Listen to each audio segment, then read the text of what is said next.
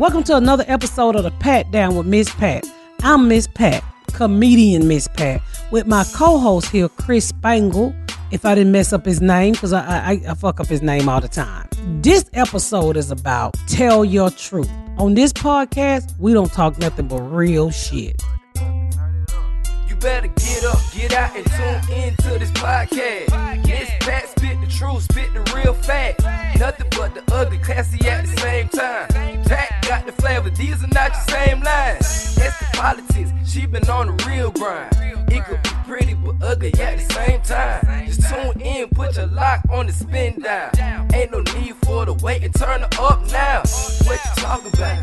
Is it real though? And cut the game, you get no play like Nintendo. You wasted time, turn it up, nothing but the ugly. Straight off the top, everything she say, you know it's funny. Full blast, this a taste of the future. Listen on your iPhone, on your desktop computer. Share it, tweet it, ain't no way to beat it. Nothing but the ugly, turn it up and gon' repeat it. Nothing but the ugly, turn it up and repeat it. I'm sitting here today with my friend Chris Spangler. Did I pronounce your last name right? It's Spangle, but Spangle. close Like, enough, yeah. What did I say? It's Spangler. Is it like the star, what is it? The Star Spangled Banner without the D, yeah. Yeah, okay, Spangle. Yes. Oh, You got it. what did I say? Spangler. Oh shit! It sounds like some spaghetti. I'm good for fucking up names.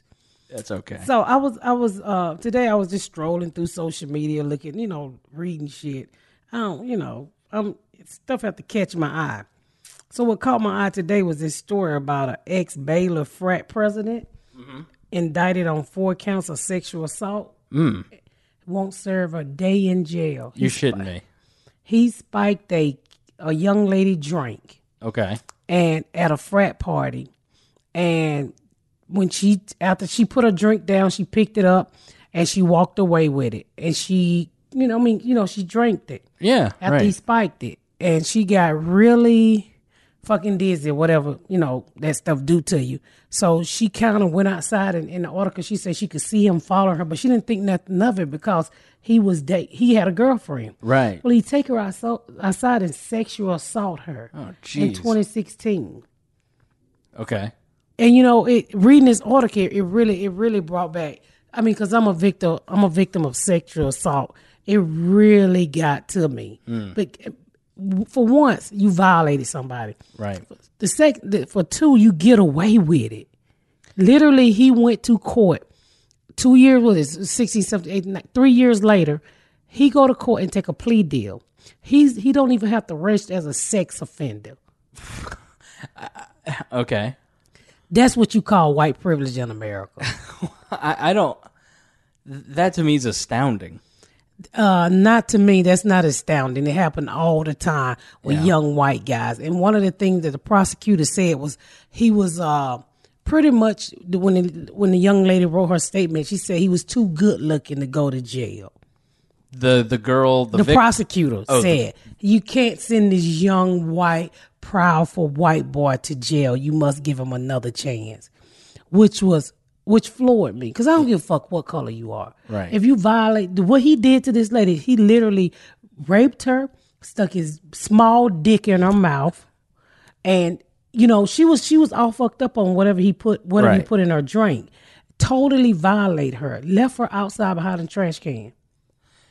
There doesn't seem to me to be like any reason to not put that person in jail. Like I don't get. I don't. That's understand. the ultimate violation of societal norms. Like it's just why our justice system would not prosecute young white men to the fullest like they do young black men. I have no clue. Well, yeah, I do have a clue.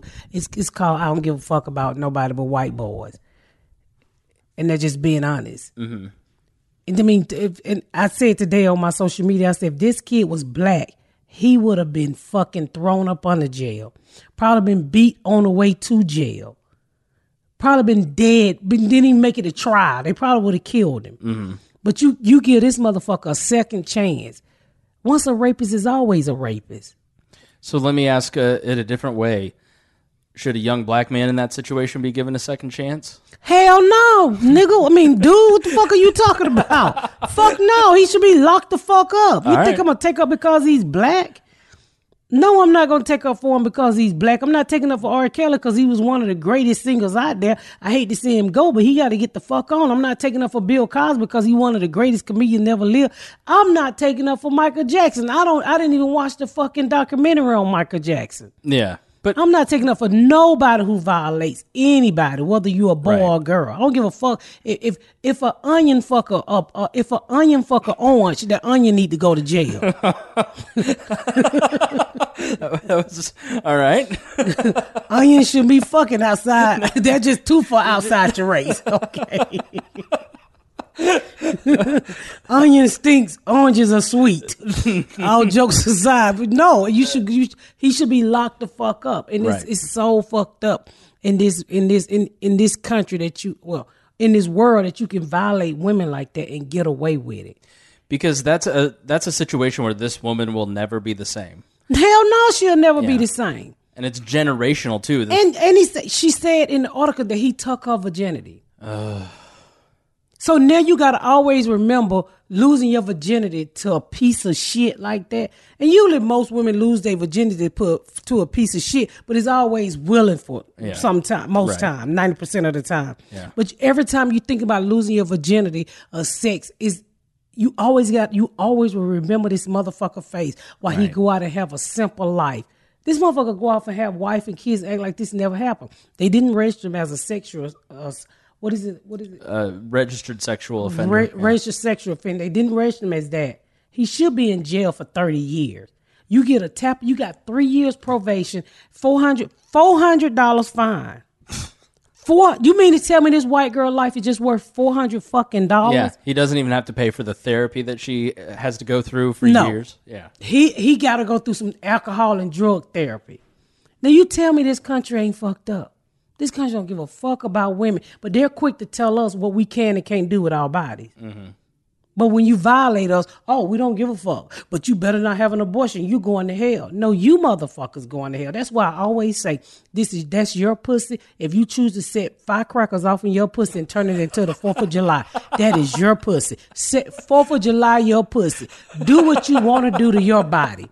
This is my body. Who the fuck are you to tell me not to have an abortion? Who the fuck? If I want to take a staple and clamp my jaws together on my vagina, I can do that. If I don't want my vagina to leak or talk, I got that right.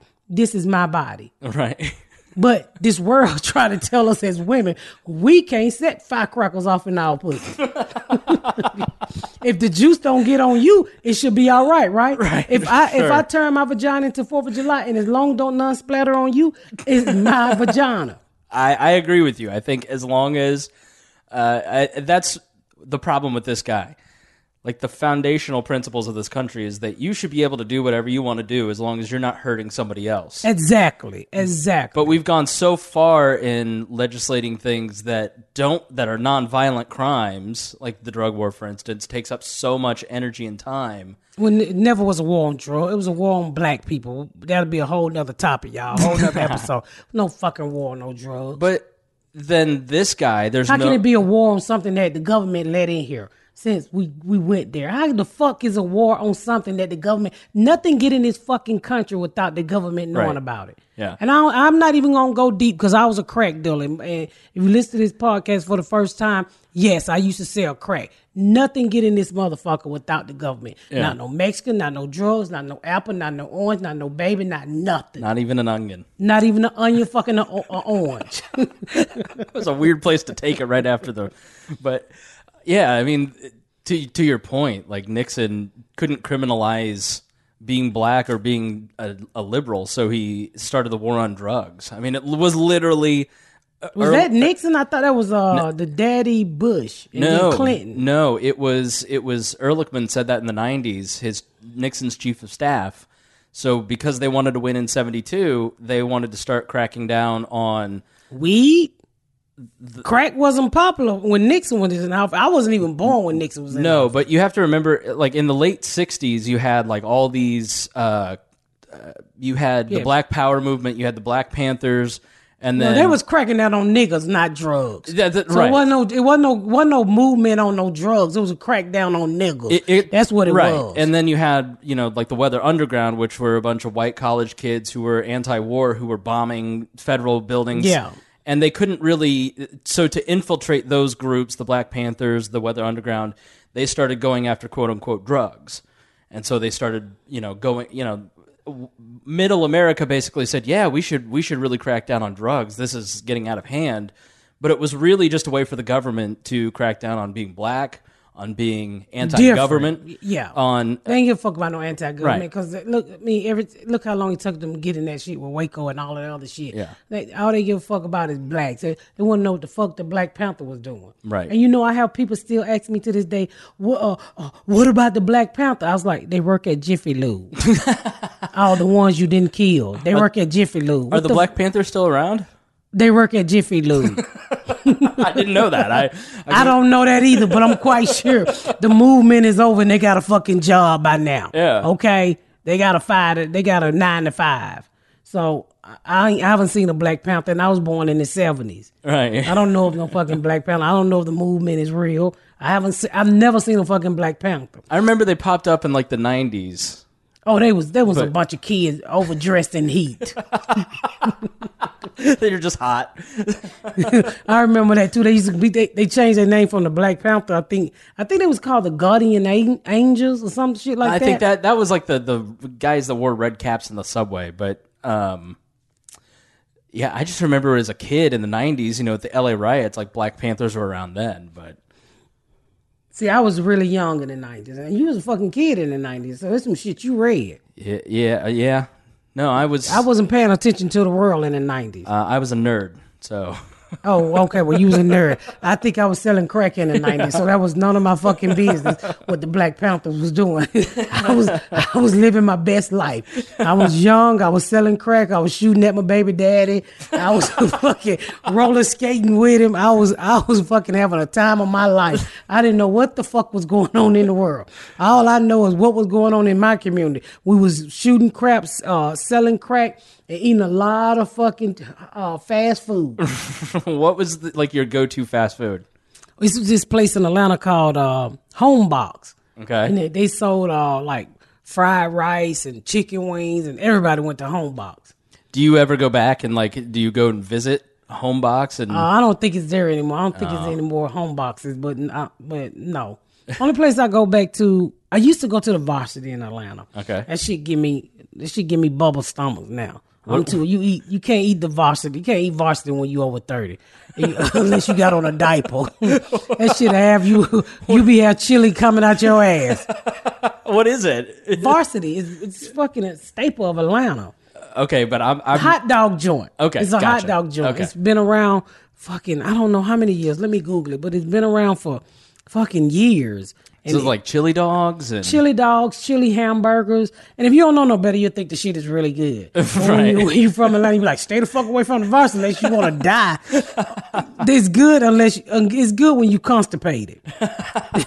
If you got something to get out your ass, the Varsity will get it out your ass. Is it like you're drunk at 2 a.m. so you go to the Varsity? That sort of food? Yeah, but they got like homemade onion rings. It's good, but when you live there, you know how it is. It's really for people who can't get it every day. Right. When I first moved to India and moved back to Atlanta. I mean, when I first moved here, when I used to go to Atlanta all the time. I would stop at the Varsity. That only took 2 trips. I damn near couldn't make it all the way home. And you realized you weren't 20. Yeah. The older you get, man, I don't know what is going on with the bowels, but I had Chipotle today. And, I'm 35. I can't imagine what it'll be like at 65. Oh, yeah. And some people been working out damn near since the place opened. Let me see how long this place been open. It opened in, I lied. Okay. Nobody can't be employed from the time this place opened. This place was opened in 1928. Jeez. Okay. If he's still there, he should be fucking owning the place. That's all I'm saying. You'd be roughly 137. Back in the day, they used to roll up on the roller skates. Remember how they used to do Yeah, car hops. Yeah, they done got too old for that shit now, so there's a bunch of old black men just walk, fuck you on. Now, is there a chain or is this just like a one stop? It's like 2. Inside of our stadium, they have one. Okay. They have one. Okay. So it's just a staple of Atlanta. So it's not bad. I wouldn't eat it now. It's in the airport too. We really got on a tangent from, rape in college to onions to chili dogs. That's how this podcast goes. You don't know where the fuck the conversation is going. We're going to try to steer it one way. We're back to the young man who raped a young girl. So I put it on social media today, like I said earlier. And it was such an eye-opening. It was such an eye-opening that this country don't take sexual assault against anybody so serious. It's a shame that a person like R. Kelly can do what he's accused of doing for so many years and get away with it. Like everybody, I mean, I remember when everybody said R. Kelly was going with Aaliyah. Yeah, he married like a 15-year-old girl, yeah. And at that time, I was in a relationship. My kid's father, I was 12, and he was 22. So when you put that, I remember them going on one of those hip-hop shows that was very popular back then. I can't remember the name of it. And I remember seeing them dressed alike. And I was like, oh, it's cool. Aaliyah got an older boyfriend, so do I. Yeah. So you made young girls think, and then, they said they wasn't dating, but you could tell that they was dating. So it made young girls like me think it was okay. But then when I get older, I realized this motherfucker was violating me. And nobody said shit. When do this country step up and do something about young girls like the young girl that this just happened to, young girls like me, young girls like Aaliyah, all of this shit that continue to go on that you allow people with money to get away with? Well, that's the thing. Like, watching Surviving R. Kelly, which I think is, like, if you've got a daughter and she's preteen, show her that documentary because they're going to see. Did you see it? Did you watch all of it? Man, first of all, fuck that documentary. First of all, I would never take my daughter to an R. Kelly concert. Yeah. Even if she was 18 years old, I say, look, let me tell you something. This motherfucker's a nasty ass freak. I'm going to make sure our tickets is nowhere near the stage so he can call my daughter up there. Right. I mean, you have to constantly talk to your kids. Cause, I mean, kids are they want to be popular. They naive. Yeah. I mean, and I can see some of the parents being duped. Like one girl was at a concert and her daughter get caught up on stage. She's 18 years old or 17 years old, and he grind on. Me being the mama that I am, I would have ran up on that stage and said, "Get your old ass dick off my daughter, nigga. Get your old ass dick off my daughter. Right. What the fuck is wrong with you? Yeah. You 40 years old putting that soft dick on my baby. That soft ass dick. You don't get that motherfucking diabetic dick off my baby." That's just the type of parent I am. You're not rubbing no soft dick on my 18-year-old daughter. She should have the experience of feeling the shit before it gets soft. Yeah, the girls that are like basically trapped now, you go, like, these parents genuinely thought they're that brainwashed. It wasn't going to happen to us. We were watching them. They were taking care. It's like the second a predator. I mean, I didn't really know a lot about it, but I think watching stuff like Surviving R. Kelly, I think it's like starting to change. I think the Me Too movement has been really helpful in starting to change things. What? Okay, yeah, we got to take a break.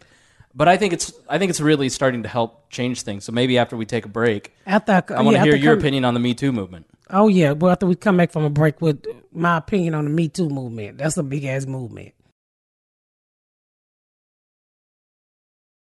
All right, we back. We back with this Me Too movement. I was so happy when the Me Too movement came out because finally it gave so many women voices like me. Because, I mean, when you've been violated, you really don't want to talk about it. That's one of the reasons why I sell a T-shirt to say it's never too late to tell your truth.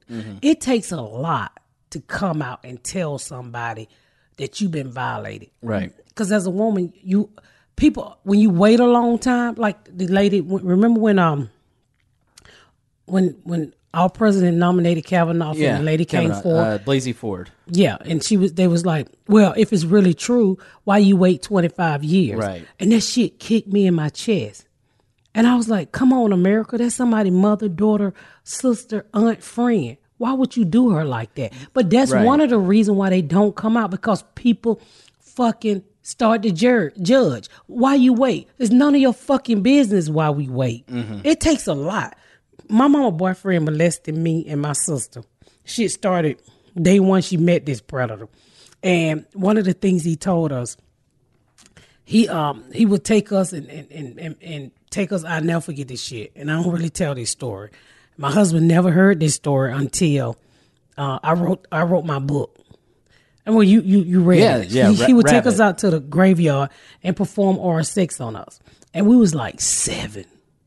Right. We didn't know what it was. And he would give us $5. And he was like, don't tell your mama, because if you tell your mama, then you guys going to have to move and I won't buy you food no more. So in our head, he brainwashed us to make us think that we was helping our mom. Right. That we was helping our family. And he did this shit for years. Right. Years. And not one, I remember trying to tell her, and she's like, shut the fuck up. Yeah. And then after that, you knew she didn't care. But he continued to do it until the day I started messing with my kid's father at 12 years old. He continued to violate. He molested me and my sister from probably 6 or 7 to about 12 years old, 11 or 12 years old. I mean, talk about the first time you really brought that up when you were writing your book. When I wrote my book, and I had never told anybody that story. So when my co-writer was like, are you ready? You know, I know you've been violated. I was like, I really don't want to talk about this. She was like, Pat, you got to put it in the book. So I said, I had to take a deep breath, and I'll never forget it. I was standing in the kitchen, and I go and I tell I said, let me call my sister on 3-way. So I called my sister and I said, Maypop, I said, I have the lady who write my book on 3-way. I said, I'm going to ask you some questions, and you just answer them to the best of your knowledge. I said, do you remember what Mr. John did to us? She said, yes.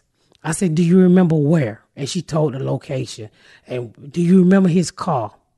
And I said, okay. Because, you know, when you write a book like my book, you want to make sure people not making up shit. Sure. So I got off the phone with her, and I said, I think I'm ready to tell you. And no lie, me and this woman cried for probably 30 minutes.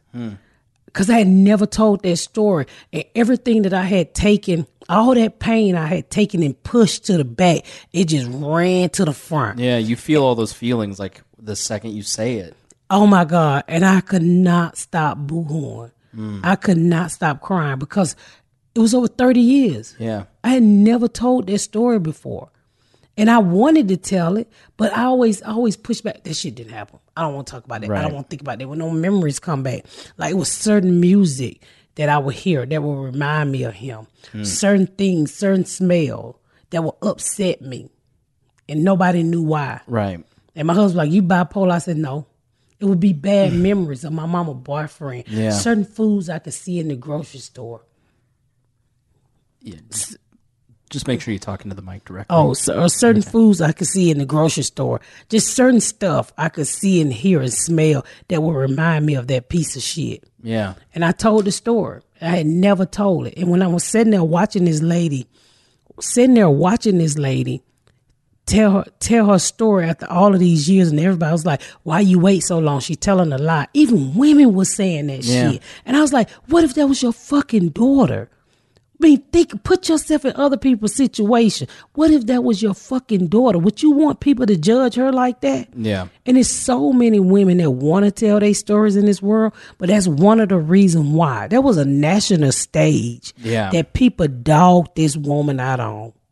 People literally said, go fuck you. Nobody care about you being violated. We want him in office. And what kind of message does that send to women like this you country 5 years ago who was sitting there going, I want to tell my story, but nobody's going to believe me because I'm watching this woman tell, you know, and that's where I like look at it's whether you believed her or not, like there's certain ways that you can talk about these things that are respectful, I think, to all sides, because I don't think people really understand when they talk on social media about certain things. People aren't seeing you talk about Christine Blasey Ford. They're seeing you talk about them.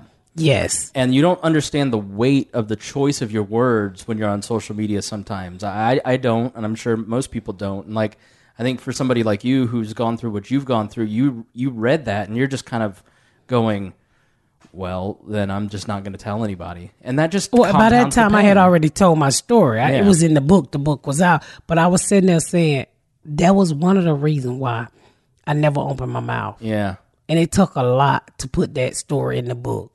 It took a lot to open them doors and dig up. There were some demons. There were some demons I had finally locked in a closet there was some pain. I don't know if they was demon, but there was some pain that I had literally locked away that I didn't want to ever deal with. I was willing to go to my grave with that story. My own husband, who I've been with for over 20 years, had never heard that story before. So when Rabbit comes out, what was the reaction to that particular story, maybe some of the other tougher ones? That probably was the toughest story in there. Other part of the book was just mostly about how I was denied love, how I realized in life what I was searching for. I was searching for love. Yeah.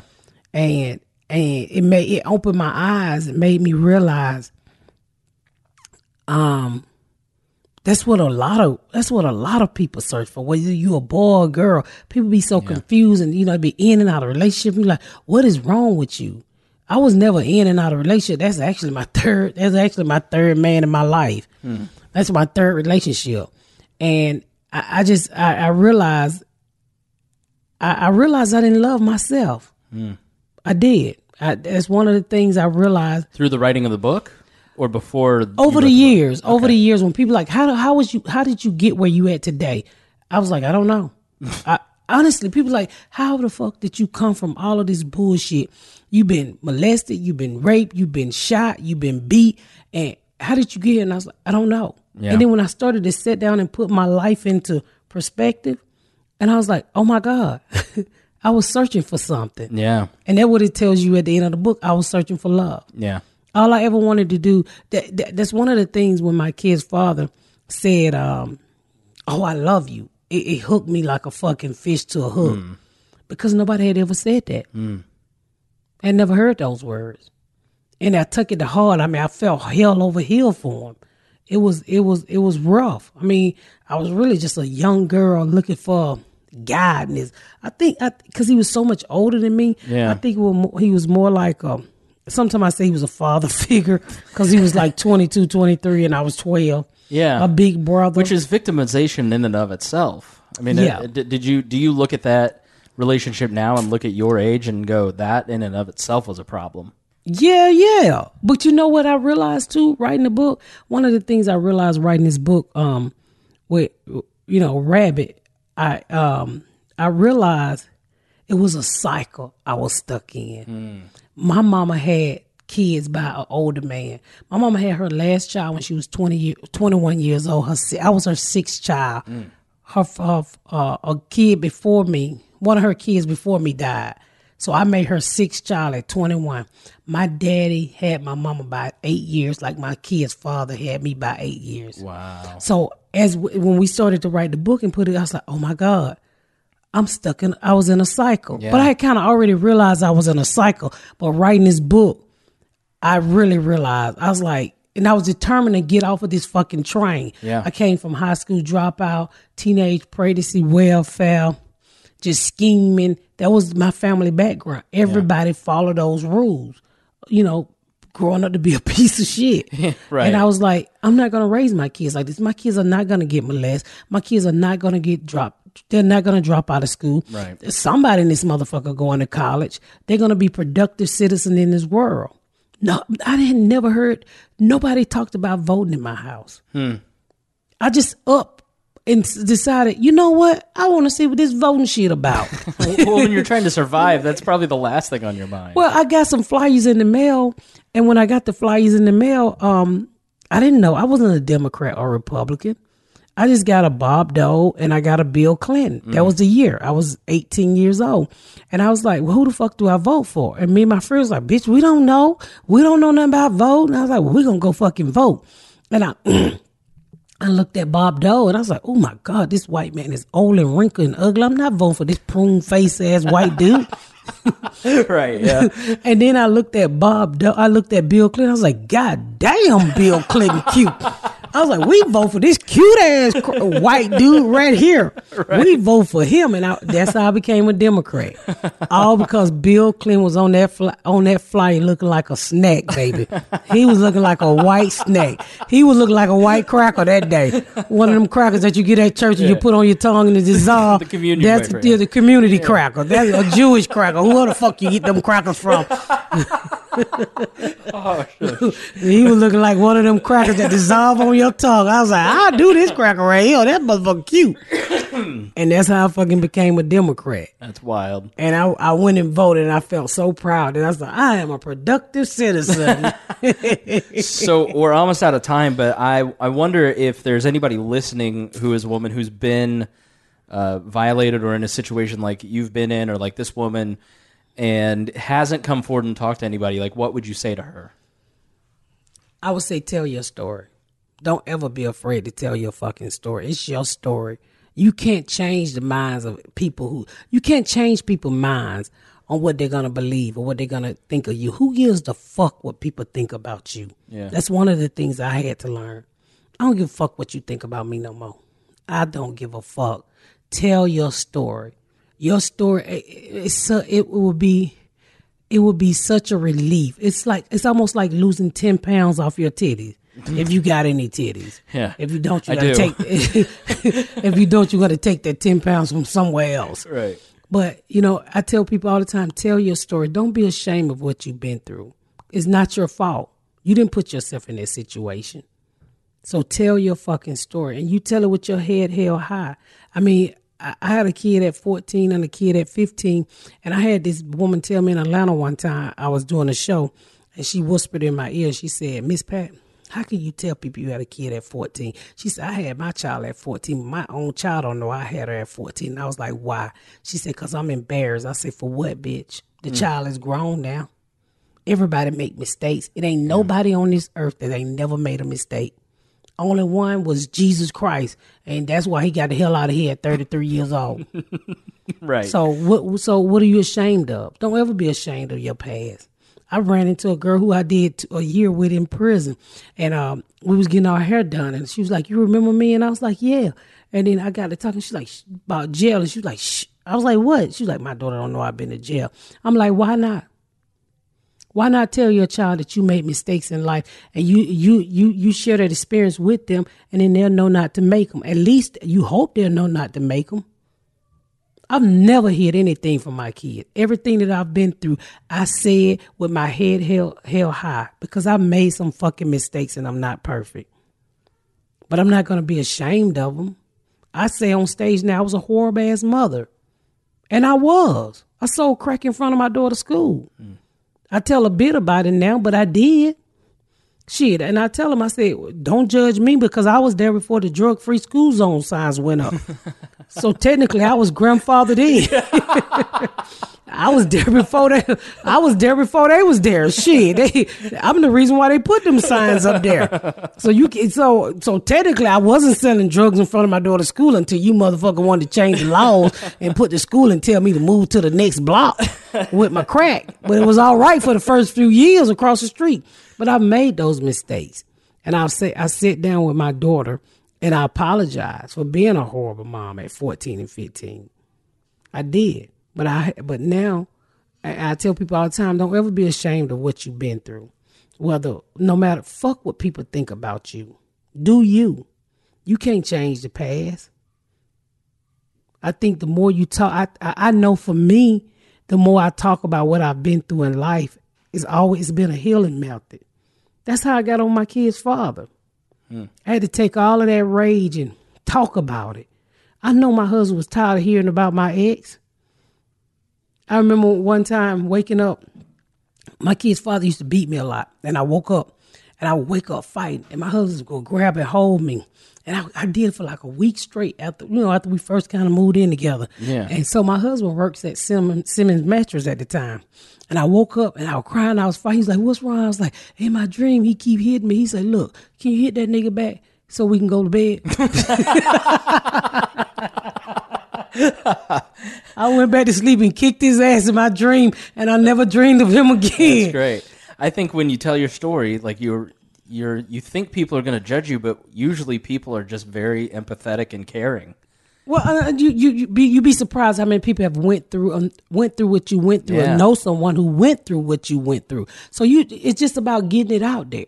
I have people whisper in my ear all the time about from all walks of life. That's the crazy shit. Yeah. The crazy shit is people from all walks of life come up to me. People you were, well, bitch, you a struck. I thought you were rich. No, bitch. I'm just like you. Damn.